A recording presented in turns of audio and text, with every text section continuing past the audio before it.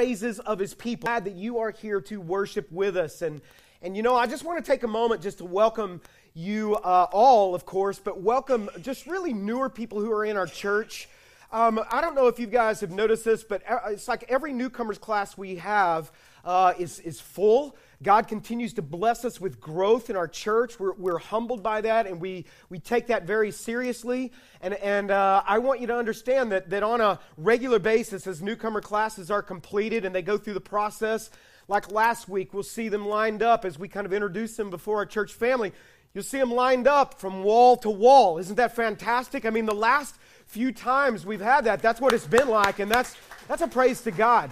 You know, that's not anything. We're just lifting the Lord up, and He draws people to Himself, and people are coming, and we're thankful for that. And you know, I just want to share a few things that are kind of exciting to you, but as we get into Scripture here in just a moment, and be reminded of some things today as we start a new series. You know, the Lord has blessed us with growth as a church these last few years, just powerfully. Last year we grew over 20% as a church. Okay, and again, you know, we're on 1 acre of land right here, and our parking is fantastic and outstanding, right? And you get to swim into service on days like today, and we actually park more people on the streets than we do in the parking lot. And I just want you to, and this year we're on track to grow again another 20% this year.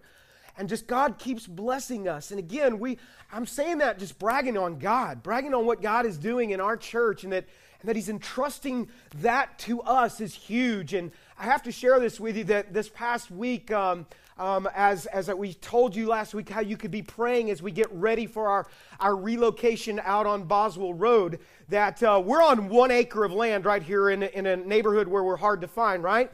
You know, our property's out on Boswell Road, and can you imagine as we keep just lifting Jesus up and pointing people to Jesus, and as the Lord gives us more exposure in our community, can you imagine what it's going to be like, you know, whenever we are blessed, as we've been blessed with 10 times the amount of property than we have right here.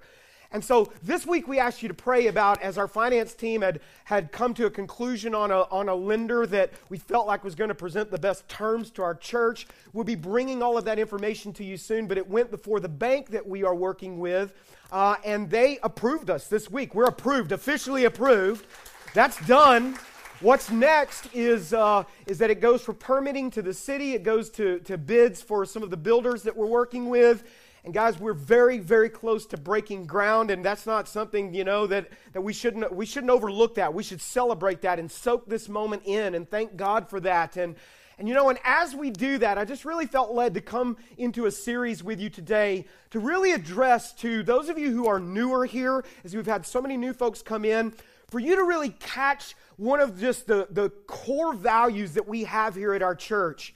For those of you who have been here for a while, some of you have been here from the very beginning. Some of you have been here from the beginning. I see you, Jeff, over there. And some of you know our core values that we started with. And you know, some of you have been around for a while. And so it's to remind some of you what a value is that is of ours, okay? And I just want to share with you what that value is that we're going to revisit in these coming weeks in this new series. It's this value that we have of being real. We don't want to be fake, because there's so much of that, right? Would you be able to just agree with me in that? There's so much that is fake. And what does our DNA as a church look like? What are we supposed to look like as a church whenever it comes to who we are and the value that we started with, and that we always want to be the same no matter where we end up going, is we want to be real. Now, can I tell you that while our loan, this is kind of funny, okay, a little side story, that while we were getting our loan approved this week, Pastor Randy and I were at in Nashville at a conference, a one-day deal that we went to learn how to better plant more churches. And while we were there, we were thinking, our building is getting approved today, and our lead pastors are away learning how to plant more churches. And I just want you to know that's our heart. It's not about building EVC. It's about extending God's kingdom, right? That's what we want to be about. And we were excited about that. We're learning how to plant more churches.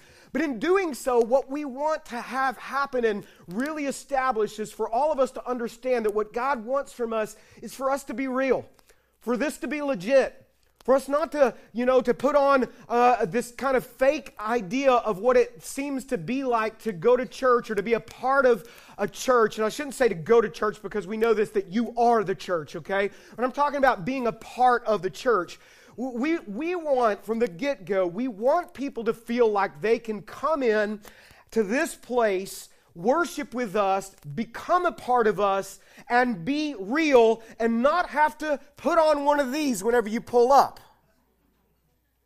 Right? To put on one of these and to start pretending. But you can actually come in, come as you are, bumps and all the bruises that you have in your life, baggage that we all have, amen? Bring it all in, bring it with us. We don't want you to check it out there. We want you to bring it in with you and for you to encounter the loving, gracious Savior Himself. And for you to meet Him in that way. And you don't have to have it all together before you come here, is what I'm trying to say. We don't want you to feel like you have to have it all together, because here's what we will say. We don't have it all together. Amen? We do not have it all together. We are struggling. We are broken. We have things that are going on in our life, and we want you to know that this is a place where it is actually okay for you to not be okay. We want you to be able to come in and be real. Because if you're coming in and you're wearing these, I want you to know that if you're feeling like you have to wear these and you can't be yourself and you're having to put on the church mask, and guys, we know how to do it, right? We know how to fake it. If you're coming in and you're having to do that, you're going to have a really hard time connecting with God. You're going to have a hard time connecting with Him, because what He really wants from you is the real you. He really wants you. He really loves you. He loves you in spite of all of your baggage, in spite of all of your brokenness, as we're going to discover in this series, that what He really loves is people who will be honest about where they're at and what they're dealing with. This is one of my favorite passages when we talk about Jesus, and we talk about who He loved and how He loved us. Look at what Jesus said about Himself, and this is one of the things that we find that he hung out with people who were sinners, that He loved sinners, that He went after people that were sinners. Are there any sinners in the house today? Praise God that we'll acknowledge that, right? I'm one. Look at what He says. He says in Mark chapter 2, this isn't our main text, but our main text is going to be in Luke 11. You can go ahead and start going there, but He says things like this. Healthy people don't need a doctor, sick people do. I've come to call not those, and I think this is interesting, who think they are righteous. Notice He didn't even say they're righteous. He said they think they are righteous. I've not come to call those who don't think they have a need for God, or they won't acknowledge their brokenness. And I love this. I've come to call those who know they are sinners, who get it, who know that without Him, there's nothing there. And do we really believe that as a church? Do we really want to go after that as a church? Let me tell you that if you go after that as a church, it's going to get messy. Ministry like that's messy, because where real people are and where things are happening, it gets messy, and that's just the way it is, because we're broken and there's messiness in our lives. But I believe for us to effectively go after that as a church, to go after and to seek as Jesus did, to seek and save those who are lost, to love people who are broken, to go after those that are broken in our community, that to be able to do that effectively, there has to be authenticity on our part. I'm not saying that we're perfect. We're not. We're actually getting real about the fact that we're not perfect. We're actually willing to acknowledge that, and we're actually getting real about our walk with God, and we're taking the masks off. We're going to be who we really are as we encounter God, and there has to be in that going after those and loving those kinds of people that Jesus loved, those that are broken, as we'll discover in this series. We have to understand that there has to be transparency there, and to do that with transparency means there has to be humility in our lives, where we're not so concerned about our image and the way that we come across and whatever others think of us. And I was, as we were developing this series, we thought about this, that all the world's really a stage, right? And we're all these play actors. We know how to play the roles. And William Shakespeare said in his play, As You Like It, in 1599, and Willie said this, that's what we call him in Texas, Willie, okay? He said, all the world's a stage, and all the men and women merely players. They have their exits and their entrances, and one man in his time can play many parts. Do you feel that? Where you just feel like you just have to put on a show, you have to perform for others maybe to accept you. You don't feel like you can be yourself, and so you always kind of feel like you have to put on airs, you have to put on a front, you have to look a certain way, talk a certain way, and do the dance. He says this, we're stage actors. We're stage actors, which means we're kind of performing for others' applause, and we're often pretending that we're something that we're not. We're wearing masks. We're wearing these kinds of masks all the time, is what he's saying. He's saying that if we let the mask down, we might be afraid that people might not like what they see, so we keep wearing the masks because we don't want to let them in and see the real me. We all know how to pretend. We're all brilliant at adapting. When we're around people that maybe are quote-unquote holier or whatever, we know, and this especially goes for those of us who have been in church longer than others, we know the right things to say, we know how to do the church speak, we know all the right actions to make others kind of think we have it all together as far as spiritual matters go. Okay, we know how to do that, and yet at the same time when we're around those who might be sinners, we also know how to adapt to them and speak the language that they speak and talk kind of like that. I mean, we're brilliant at play acting. We're brilliant at wearing masks and pretending. And we learn it very early on. We learn how to do this. And we know how to be a certain way when nobody's watching and how to act a certain way when people are watching. I love this. I love that this incredible coach named John Wooden, he was a coach for UCLA years ago, voted by his peers as the greatest coach of all time. And he wasn't just a great coach when it came to basketball. He was a great coach in life. He coached people like Kareem Abdul-Jabbar and Bill Walton and many of these great ones that came up through UCLA.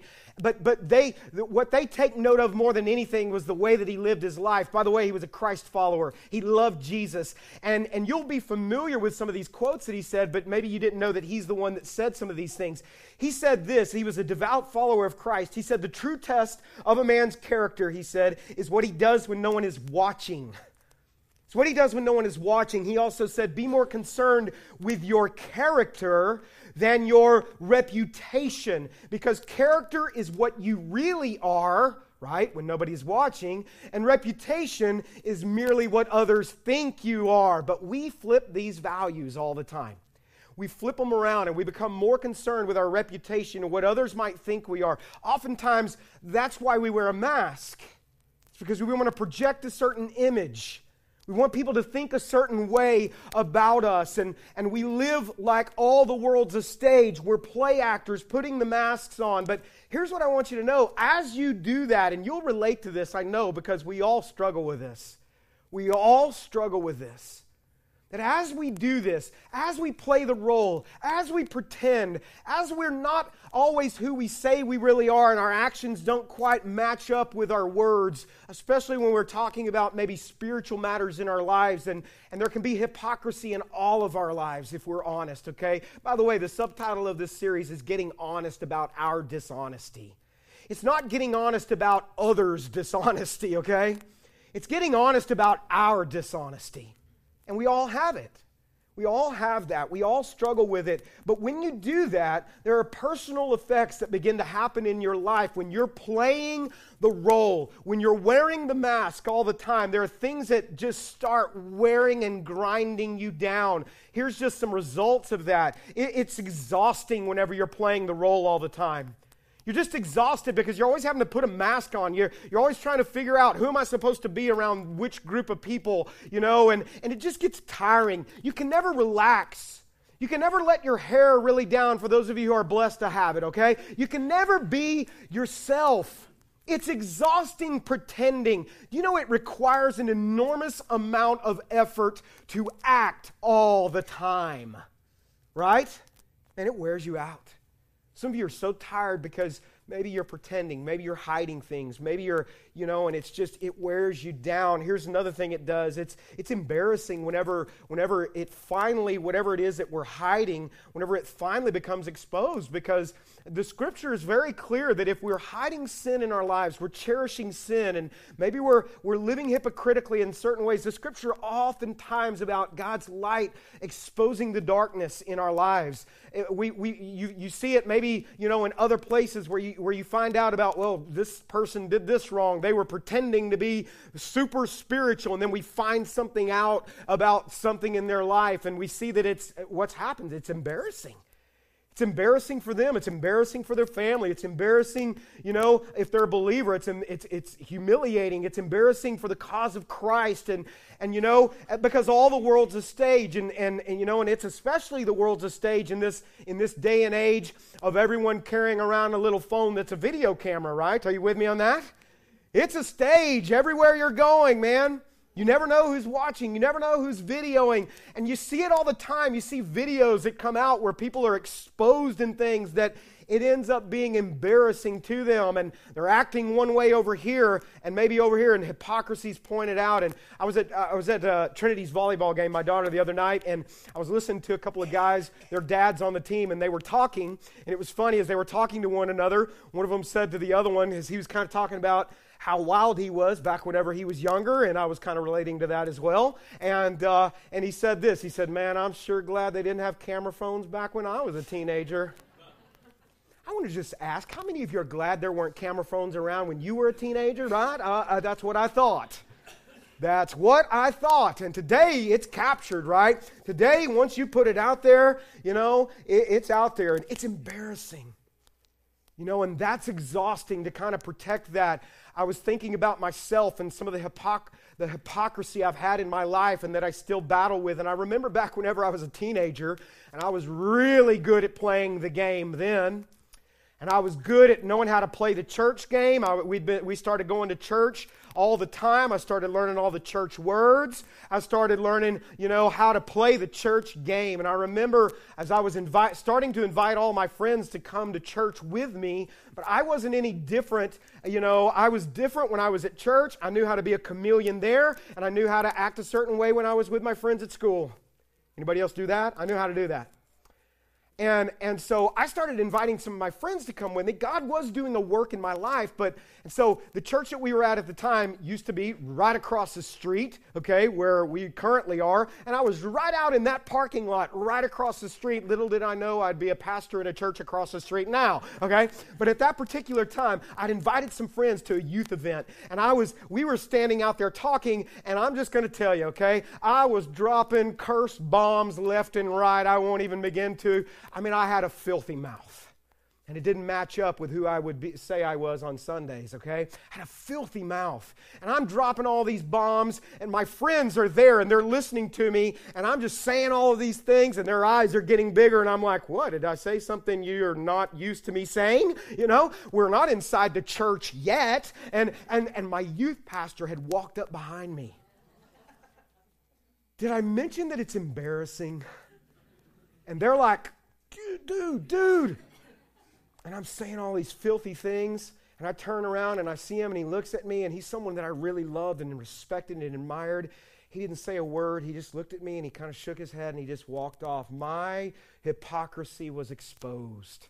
The Scripture says that be sure your sins will surely find you out. They will find you out, and if others don't see it, we know this. God sees everything we're doing, right? God sees it all. Okay? And so, it's embarrassing. The other thing that we find is this. We find that it's enslaving. That you can't be real. It's like you're wrapped up and you're bound up in these chains of this mask that you have to pretend all the time. And the truth is what actually begins to set us free. Truth and that truth that comes out in our lives. For anyone who knows this, that for you to begin to actually heal in certain areas of your life, you have to first get real about it. You have to be willing to admit it and acknowledge it and get real with God about it for God to begin to work on that in our lives. So it's exhausting, it's embarrassing, it's enslaving. That Jesus said the truth will set you free. Here's another thing, that when you're living that kind of lifestyle, it's empty. It is empty. Because here's what is happening is you are building false kinds of relationships that really are very surface, and it's not until you're willing to take this thing off and get real and be vulnerable and be transparent that real relationships actually begin to develop in your life. Let me give you an example. A couple of weeks ago, we were in the middle of our prayer series, and it was a challenging series for a lot of folks, okay? As people were dealing with God about certain things, and there's a man who was in our first service. His name is Jimmy, and Jimmy and I have known each other since high school, and he's a Christ follower now, and I'm a Christ follower now, and Jimmy is bound to a wheelchair. He's fighting a debilitating disease that causes a lot of pain in his life. Not only just physical pain, he's in a lot of physical pain, but a lot of emotional pain. And Jimmy was sitting right up here in his chair passing out bulletins because he's faithful to do that. He wants to serve in any way that he can serve. And he was sitting right up here on a morning that I walked in, and I looked at Jimmy and I said, "Jimmy, how you doing today?" You know what? He could have very easily said, "I'm doing great, Bart. I'm wonderful. All is well today. Bless you, brother." You know, he could have gone on in the kind of the church talk thing, but Jimmy looked right at me and said, "Man, I'm not good. I'm struggling. I'm having a really hard time." And I was at that point as not only just a pastor, but as a guy who's a friend, because he took his mask off, he got real. I said, "What's going on, man?" And he told me what was going on. And I had a service that was going to start. I prayed with him, and of course, he told me that was just great, just you taking time to pray with me as a brother in Christ. Later that week, Pastor Randy and I felt led to go over to his house. He shared more with us. We shared our lives together. Not only did we encourage him, he encouraged us on that day. But when you wear the mask and you're being fake all the time, your relationships are going to be empty. But you know what God really wants in this church? Real relationships. But it takes us taking the mask off to say, I got to get real about where I'm really at. What's going on? It takes courage to do that, by the way. Jimmy was in the first service, and I just said, thanks. Thanks for doing that, you know. But so it leaves emptiness. There's emptiness in your life. Here's another thing it does. It extinguishes the light of Christ. Do you believe this, that as a believer that Christ has called you to be the light of the world? He said it, right? You are the light of the world, he said. You are salt. You are light. I am to be salt and light. And that light in the darkness. And Jesus has called us to be that. And when we're real, that is something that is we're going to read about, is so powerful whenever it's real in our lives. And then what you'll find is that's so powerful is Jesus, as we're going to look in Luke chapter 11, Jesus, when he would talk about prayer, and we just came out of the series on prayer, we're kind of flowing out of Luke 11 where his disciples said, teach us how to pray. He taught them how to pray, just as we learned through this series. Then you'll find always where Jesus talks about prayer, he talks about getting real. You'll oftentimes find Jesus talking about prayer and then exposing hypocrisy. It's always connected. Why does he do that? Because he knows that in our prayer lives, that can be an area where we really get fake. And then he says, but when you're connected to God, as you are in prayer, then you're going to be this light. You're going to be this radiant light. So Jesus taught him how to pray. He taught him how to be in a relationship with the Father. And then he says this in Luke chapter 11. We're going to kind of progress through Luke chapter 11 some today and in the coming weeks. He says this, if you are filled with light, he's giving this message about connecting with the Father. If you're in fellowship with God in your prayer life, he says, look at what he says, if you are filled with light, what does the next phrase say? Say it with me. With no dark what? That's interesting, isn't it? With no things that you're hiding, that you're kind of holding back. You're not, you're not keeping some of the darkness, the secrets in the darkness there. You're not pretending. With no dark corners. You're getting real. You're being honest about who you are in Christ. And he says this, then your whole life will be, what does it say, church? Radiant. As you're real. As you're real. Not perfect, but you're real. You know what I've found? I've found this, that as I talk with folks that maybe don't know the Lord or whatever, I've found often that they appreciate the fact that, and they know this, that hypocrisy is in every area of life. It's not just in the church. It's in the church, yes, but it's in every area of life. But here's what I've come to understand, is whenever I actually can acknowledge some of my hypocrisy with those that maybe don't know the Lord, and I acknowledge that I have struggles and problems, that they can appreciate that. And it's not the hypocrisy or the struggles in my life that turns them off, that I'm acknowledging, because we all have struggles and problems. What really turns them off is whenever we won't acknowledge that we have problems. Right? And that's where they're like, man, you guys are a bunch of fakes. When they begin to see some of the stuff that's in our life that's not right. And so I don't want these dark corners in my life. I want to be real. I want to be sure that I don't want to have to put on this act all the time, because it's exhausting enough just living life in and of itself. But when you're the real deal, there's so much power in that.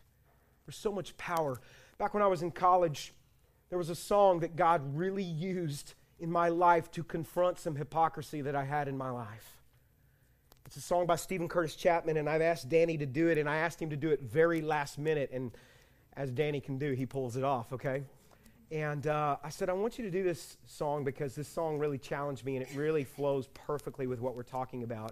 I want you to listen to the words of the song, and as you listen to the words of the song, I don't want you to think about, because here's what we do. A lot of times we start thinking about other people who have been hypocritical towards us.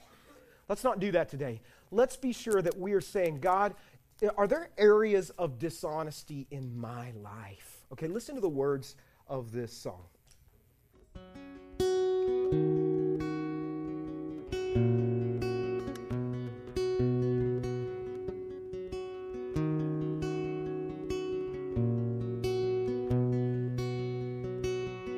Too many hypocrites, I hear her say.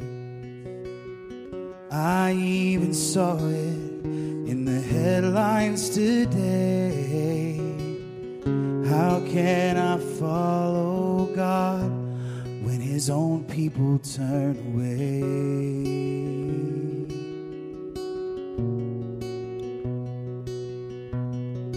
Nobody's perfect, but I want to see somebody living what they say they believe.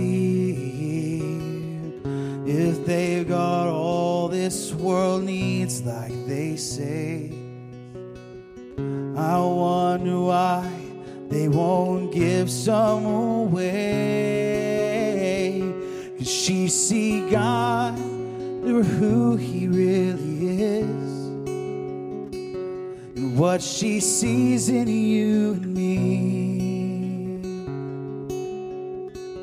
Can she see God for who He really is? For who He really is all she really needs to see.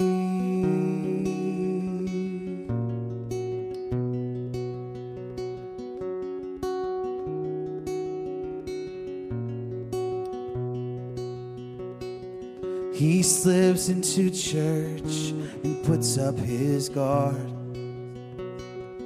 They look so happy, but his life's been so hard. He keeps his distance so they won't see the scars.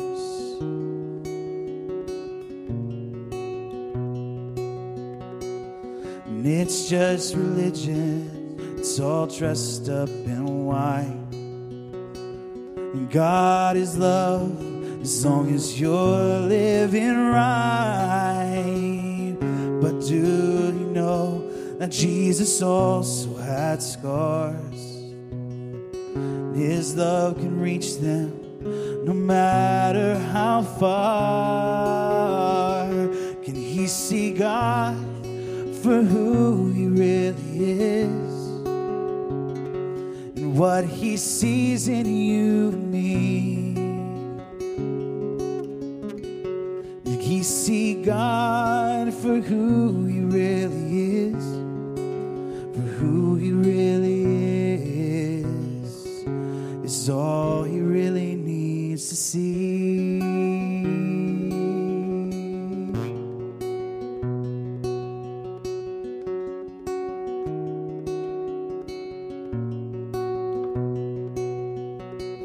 The skeptics are watching to see who will fall. With those disillusioned, search for the truth in it all. But maybe today we'll cross their paths unaware, and they'll stop and look at us, and what will be there? Can they see God for who he really is, and what they see in you and me? Can they see God for who he really is, for who he really is all they really need to see. That's a powerful song, right? Powerful song. Thank you, Danny. That's pretty good for getting asked last minute, right? That's pretty good. So thankful for that. What a song. And I love that song. I love it because it challenges me. It really challenges me to take a look at myself. And that's what we want to do in this series, is we want to get honest about our dishonesty. I want you really to start thinking about, are there areas that I need to get real about? Are there areas that I need to bring to God and do business with God? Because again, this is a message that in a series that's about His grace in our lives and about the gospel and about that He loves us and that's what He wants, is this real connection in our lives. And as we progress through this series, I want you to see this as we'll even look here in just a moment, that it's a big deal for us as believers to really honestly assess ourselves and to ask, am I trying to fool anyone? Am I fooling people? Am I trying to fool people at church? Am I fooling people in my life group? Am I fooling people where I work, Or am I getting real about who I am really with God? Am I living that out? It's such a big deal, because whenever you look at Jesus, and that's what we always want to do as a church. We always want to look at Jesus and see how He lived and how did He deal with people. When you look in the Gospels, you'll see that when Jesus encountered people, He encountered them and He loved them, and He was so filled with grace, and He got criticized for hanging around with sinners. He got criticized for being in their presence and loving them, and you'll find that he would be there with some that society would think has the grossest of lives. And He would love people like prostitutes and outcasts and people who had, struggles in their life, who were thieves and liars and tax cheats and all of these. He would go to some of these places where they were at, and the religious people would criticize Him for being around them. And what you would find is that Jesus would love them. Jesus would love them. He would speak truth into their life, but He would love them. And He would accept them, and then he would want to see their lives change because of His presence in their life, and He'd say things like, "Go and sin no more." But he would dialogue with them. He would love them and accept them and be there with them. And His ministry was messy because our lives are messy. And He loved people. But there was a group of people that whenever Jesus got around this group of people, you saw a fierceness come out in Him that was unlike anything you will ever see about Jesus in any other place in dealing with individuals.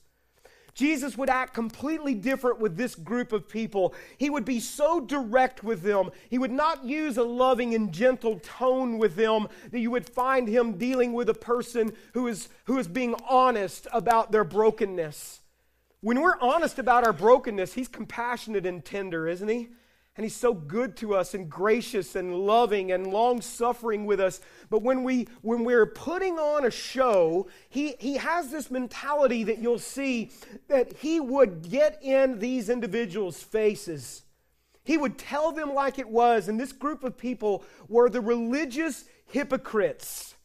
He would confront them. They were called the Pharisees. He would call them all kinds of names. Let me just show you the kind of names and tell you the kind of names Jesus would say to these guys so you'll see that He didn't play games with these guys. He would call them things like, "You sons of hell." Wow. He would say things like, "You are sons of the devil. Your father is the devil." And if you said something like that to somebody, you'd probably be fighting with them, right? Okay, right after that. If you called, He didn't pull any punches. He would call them whitewashed tombs. In other words, you're more about the outside appearance and all of your masks that you're wearing and the show you're putting on for everyone. He would call them out. You're like whitewashed tombs. You look good on the outside, but on the inside, you're filthy and you're decayed and you're dead. That's what He said to them. He called them vipers, right? And whenever He said that, He's calling them snakes. You're like this brood of snakes. What was it that Satan came in the form of in the Garden of Eden? He came right as a serpent. He's saying, you're like that. You're like this serpent. Jesus did not pull punches. Why? Because their actions of hypocrisy disgusted Him. You'll find that not only in the New Testament, you'll find that in the Old Testament that I'll show you in the coming weeks. They knew how to play the role. They knew how to play the church game. They knew how to act a certain way. Jesus, though, called out their hypocrisy. And so as I read that, I see that this is something that very much angers God, and that He has very little patience with those who won't admit that they are flawed. Who pretend. You see that he calls it out. If there's one thing, as I see that it angers God whenever I'm hypocritical, if there's one thing that I want to be sure that I'm doing, it's making certain that the hypocrisy that I do battle with in my life, that I'm coming clean with God about that. Because you'll find over and over again, man, He gets in their faces. And so, but here is something that I have to say. As He gets in their faces about this, the problem with this is that, I'm being honest, I struggle with hypocrisy every single day. How about you? Let me ask that again. How about you? Don't leave me hanging, all right? We do, don't we? Don't we? Let's get real. We all battle with it. We all struggle with it. We all struggle. And I want to say that those of us who are in church longer than others, it's easier for us. You've been in church 5, 10, 15, however many years. It's easy for us to learn how to play the game. Right? I love new believers. I love them. I love being around them. I love the things that come out of their mouths. I love it. Whenever they're in life groups and they say things and religious people, we go, oh. I love whenever there's an honesty because they haven't figured out yet, oh wait, I got to play the church game, right? I got to play the role. I forgot I had to bring this to life group. Oh yeah. They don't know that yet.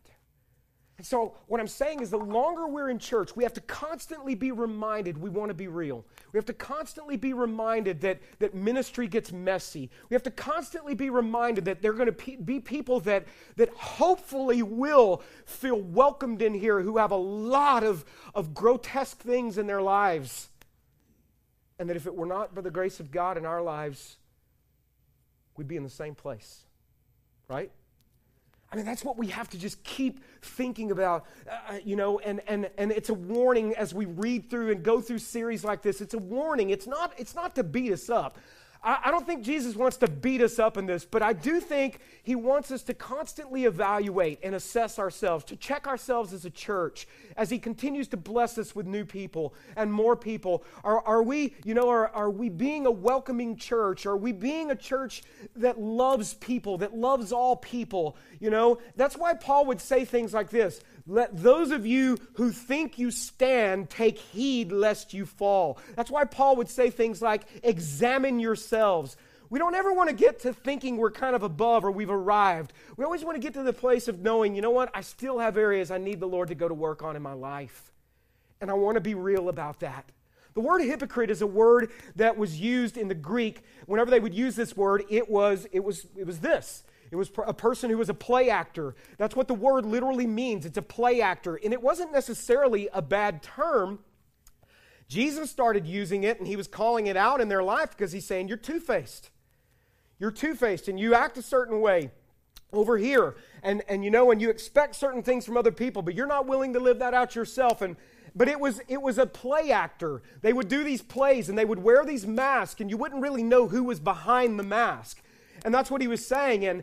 And you know, and we're playing a role. We can play a role. And again, hypocrisy is something that's not just in the church. Hypocrisy is just everywhere because people are people, right? Hypocrisy is in the place where you work, amen? Hypocrisy is in the place where you go to school. Hypocrisy is just where people are because we're so prone to putting on our masks.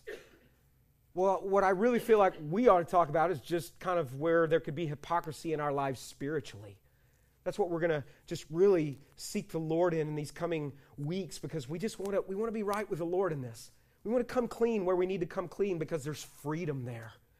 And there's glory that points to God when we do that in our lives. And so we're going to look at that spiritual side of hypocrisy. We want to be the real deal. Look at the rest of this passage in verse 37. Let me take you through it just very quickly. It says this in verse 37 of Luke chapter 11. Jesus had just talked about being light. He had just talked about praying. And now it says this, as Jesus was speaking, one of the Pharisees invited him home for a meal. So he went in and took his place at the table. His host was amazed to see that he sat down to eat without first performing the hand-washing ceremony required by Jewish custom. Then the Lord said to him, you Pharisees are so careful to clean the outside of the cup and the dish, but inside you are, what does he say? Filthy. Boy, that's just a wonderful thing to say to your host who's invited you over for dinner, right? He didn't pull any punches. You got to love Jesus, right? He says, you're filthy. You're full of greed and wickedness. What's the next thing he says? Fools. He's saying hypocrisy is stupid. It's stupid that you even act like this. It's foolish. Didn't God make the inside as well as the outside? So clean the inside, and he's addressing something specifically with them. He's not saying this is the only way you clean the inside. By giving gifts to the poor, and you will be clean all over. He's talking about light. He's talking about prayer. He's talking about these things. He gets invited for dinner. When Jesus walks into this Pharisee's house, everyone knows that as you're in a Pharisee's home especially, that you go through the religious ritual, this cleansing ritual. It wasn't about hygiene. This was not about hygiene. They were trying, and Pharisees, the word means separatist, okay? They started off on the right track. They started off trying to be separate from the rest of the world and to be holy because God called them to holiness. But they started adding all kinds of rituals and regulations and all this stuff that they were to do that wasn't even in the Scripture. And so one of the things that they would do is this kind of ritual cleansing of their hands, and they had a certain way that they did this. And it wasn't about hygiene, it was all about show. It was all about outward show. I want to be sure that everyone around me knows that I am no longer defiled by the disgustingness of the people around me. That's what it was about. Okay, because if you had contact with Gentile people, that's many of us, okay? If you had contact with anyone who wasn't a Jew, or there were all kinds of things that defiled you, so to speak, and this is what they were doing, and they wanted to have the appearance of holiness. Jesus was aware of their ritual, and he purposefully did not do it. I mean, he knew that this is what you do. He grew up as a Jew, right? He knew this is what you do, but Jesus didn't want to conform to their pattern. He wanted to provoke them into dialogue about what's actually pleasing to God, and he's showing that outside stuff, that's not what pleases God. He's like, you guys want me to cleanse. I know that's what you want me to do. I know, and again, I love Jesus here because he's like, nah, I'm not doing it. I'm not going to do that. You don't control me. I'm not doing this. Again, I love it. And he's saying to this, you're all filthy on the inside. He uses an analogy of cleaning the outside of a cup or dish. And think of it this way. You're probably going to go out to eat. Some of you will go out to eat today, or you go home to eat. And let's just say you go out to eat and you look down in your dish. The outside of the dish looks great, but you look down in your dish and maybe there's a little bit of food, or maybe it's in your cup. And you see on the inside there's some old food that's been caked on there, and maybe it's been there for a while, and it's gross and it's molding or whatever. And you're like, you see what I mean? It's gross, it's disgusting, it's filthy, right, on the inside. What are you going to do? Are you going to keep on eating? No, I don't think so. Okay? All right? You're going to say, hey, come on over here. We got a problem here. The inside of my dish is dirty. Now, what if that waiter said, oh, I'm so sorry about that, and he takes your dish and he just cleans the outside of it. He gets it all clean. Sorry about that, and he puts it right back down. What are you going to do? I don't want to know what some of you are going to do, okay? But you're going to be like, no, give me a clean dish. And he says, you guys are so worried about the outside appearance, and the inside is rotten. It's rotten. He calls it out. This is what, he just calls it out here, and I love that. Here's some quick takeaways for you. You know what God wants? God wants us to focus on the inside rather than the outside. You know, whenever my mouth was filthy like that, and by the way, I struggle with my mouth sometimes still, okay? My mouth gets me in trouble all the time. I have to keep it in check. I have to confess and repent regularly. But here is the deal. Whenever things are coming out of my mouth that's not right, do you know why that is? It's because of something that's in my heart. That's what Jesus said. He said the outflow of your language and your speech is because of what's going on really in your heart. That time wherever I got busted and exposed by my youth minister is because there was ugliness in my heart that needed to be dealt with on the inside. When we deal with the inside, do you know what happens? The outside takes care of itself. When we deal with the inside, the outside takes care of itself. Jesus is going to start something here. He is going to go into something in this next little part of Scripture. We won't be able to break it all down today, but I just want to read part of it to you today. He's going to start using some language with these Pharisees that was incredibly offensive to them. He's going to start saying things. In the NLT, it says, "What sorrow awaits you Pharisees." In the ESV, it's actually better translated. It's woe to you, Pharisees. And when we hear woe today, it just doesn't really resonate with us. We don't really use that in our language. This was like kind of a cursing. It was anger. It was wrath that was coming out of his mouth towards them. All right? And whenever a woe was pronounced upon somebody, and we don't really get it when we read it today. It's not like you're driving, someone cuts you off, and you're like, woe to you. You know, you don't really do that, right? You do other things. You pray for them. Bill, be careful. No, he does. Or someone else said that. I don't know. But you know what I'm saying? And so when he says this, it's filled with wrath. But there's sorrow attached to it. He's saying, I feel so sorry for you because you're so rotten. And he'll say things like this. It was the strongest language he could use with them. He'd say, what sorrow or woe to you, Pharisees, for you are careful to tithe even the tiniest income from your herb gardens, but you ignore justice and the love of God. You should tithe, yes, but do not neglect the more important things.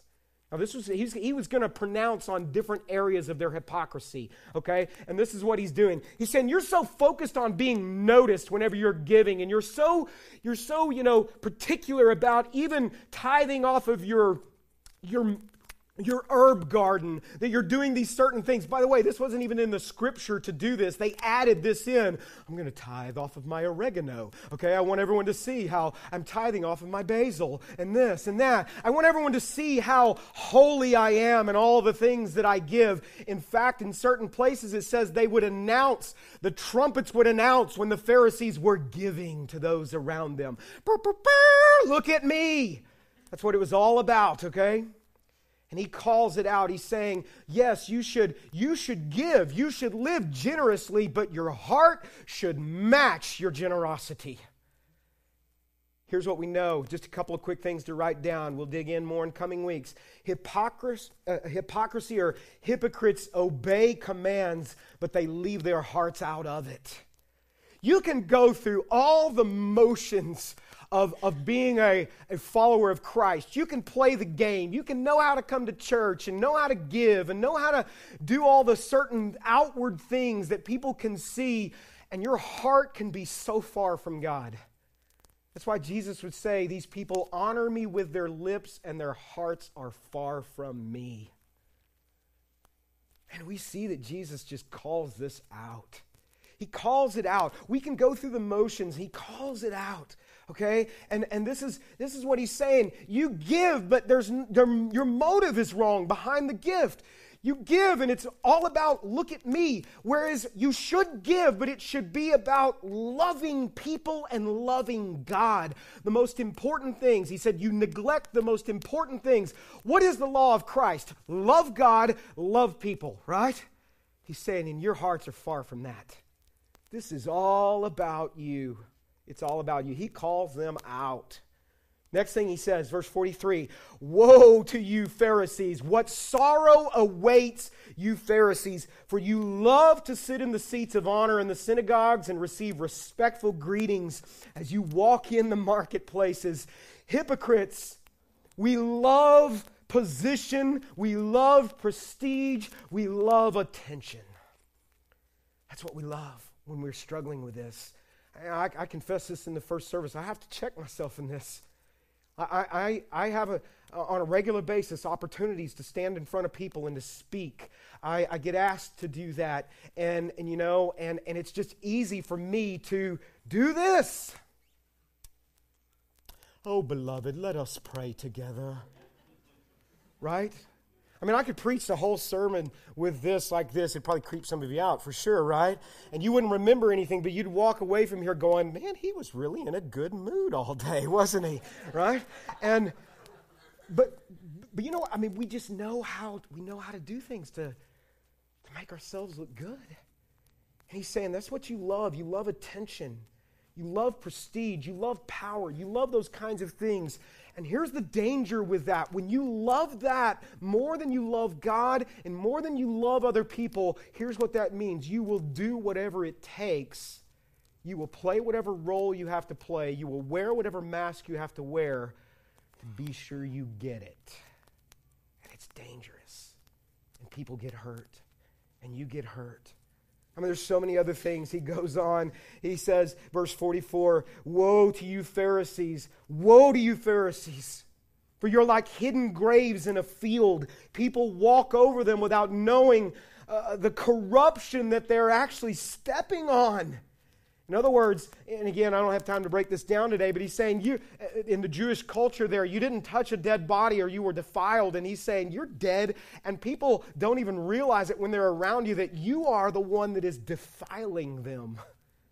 You're defiling them through your hypocrisy. I love this. One of them gets offended.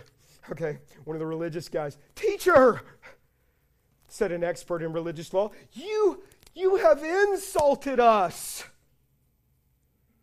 You have insulted us too in what you've just said. You're not only insulting the Pharisees, we're the masters of this law here. You're insulting all of us. Now, this would have been a prime opportunity for Jesus to back down and go, I'm sorry. I'm really sorry that I'm calling this. I shouldn't have said that. Bring the water over. Let me wash my hands. Oh, no. Yes, said Jesus. What sorrow. Now he's saying to them, he's looking right at this guy and he's saying, woe to you. What sorrow also awaits you, experts in religious law. Now look at this. For you crush people with unbearable religious demands, and you never lift a finger to ease the burden. You know, religion is about bondage. The words are very similar. Bondage. He's saying your religious stuff, you are weighing people down. When Jesus said, what did he say? Come to me and I will give you what? Rest. Come to me and take my yoke upon you and I'll give you rest, for my burden is light. Jesus is contrastingly different, isn't he? He says, woe to you. Your religious demands are weighing people down. There's so much more to read here, but we're out of time. But go to the very last verse, if you will, Bryn, please, in 53 and 54. He says, he goes through more of these woes. He points more of their hypocrisy out. We'll look more in the coming weeks. But he says this. It says, as Jesus... actually, back up, Bryn, to 52, if you can. Go to 52 if we have it. What sorrow awaits you, experts in religious law? For you remove the key to knowledge from the people. You don't enter the kingdom yourselves. Now look at this. Now we need to hear this, church. You don't enter the kingdom yourselves, and you prevent others from entering the kingdom. Hypocrisy, isn't that one of the things that people who are non-believers say, I'm out, no thanks. And this is what he's saying. Jesus confronts it then. He needs to confront it now. We always need to be assessing. We always need to say, I got to get real about some areas I've been dishonest. I want to be real. I want to be real. As Jesus was leaving, the teachers of religious law and the Pharisees became hostile. Here's the deal. When you start pointing stuff out like this, it's not fun. The messenger, by the way, he talks about all the prophets that you killed. He said the messenger often got killed whenever he would bring a message like this. Please don't throw stones, all right? But what did they do with Jesus? He pointed out things that were wrong, and they crucified him. So our response whenever we hear things like this, here's our responses. Our response can be this. It can be, you know what? Man, I want to be real. I want to be connected with God. I want this to be the real deal in my life. I'm tired of faking it. I want to take this mask off. It's exhausting. By the way, when we do that, we're not exhausted anymore. There's peace with Jesus. We're not enslaved. There's freedom, right? Because we're not pretending anymore. We're not embarrassed. We experience His grace and we point people to the forgiveness in our life. We're not empty. We have real relationships now. We're not extinguishing the light of Jesus. Now we're radiating because we're real, right? That's all the opposite things that we talked about. So you could say, I really want that. Or you can kind of do like the Pharisees. If there's dishonesty in your life, you can get hostile about it and be like, man, forget this. And I think you'll see that there's not wisdom in that. The other thing you could do is you could just kind of continue to live in denial. But here's one of the things that we all have is we all have blind spots. We'll be talking about it in the coming weeks. That's why we need community. We need others to help us that we can trust. Say, hey, I'm struggling with this and you're struggling with this. Let's help each other. Let's just pray together, okay? Let's pray. Father, thank you for your grace. I thank you for loving sinners like us. God, I thank you that as we do honest assessments, that, Lord, you're not angry with us. You're speaking truth into our lives. The thing you desire more than anything in today and in this series is that, Lord, we would see this about you, that your grace abounds where we sin. You love us. You want us to be real with you because you know that when we are connected with you and you are the vine and we are the branches, that the fruit that is born in our life is just amazing. You love us, God.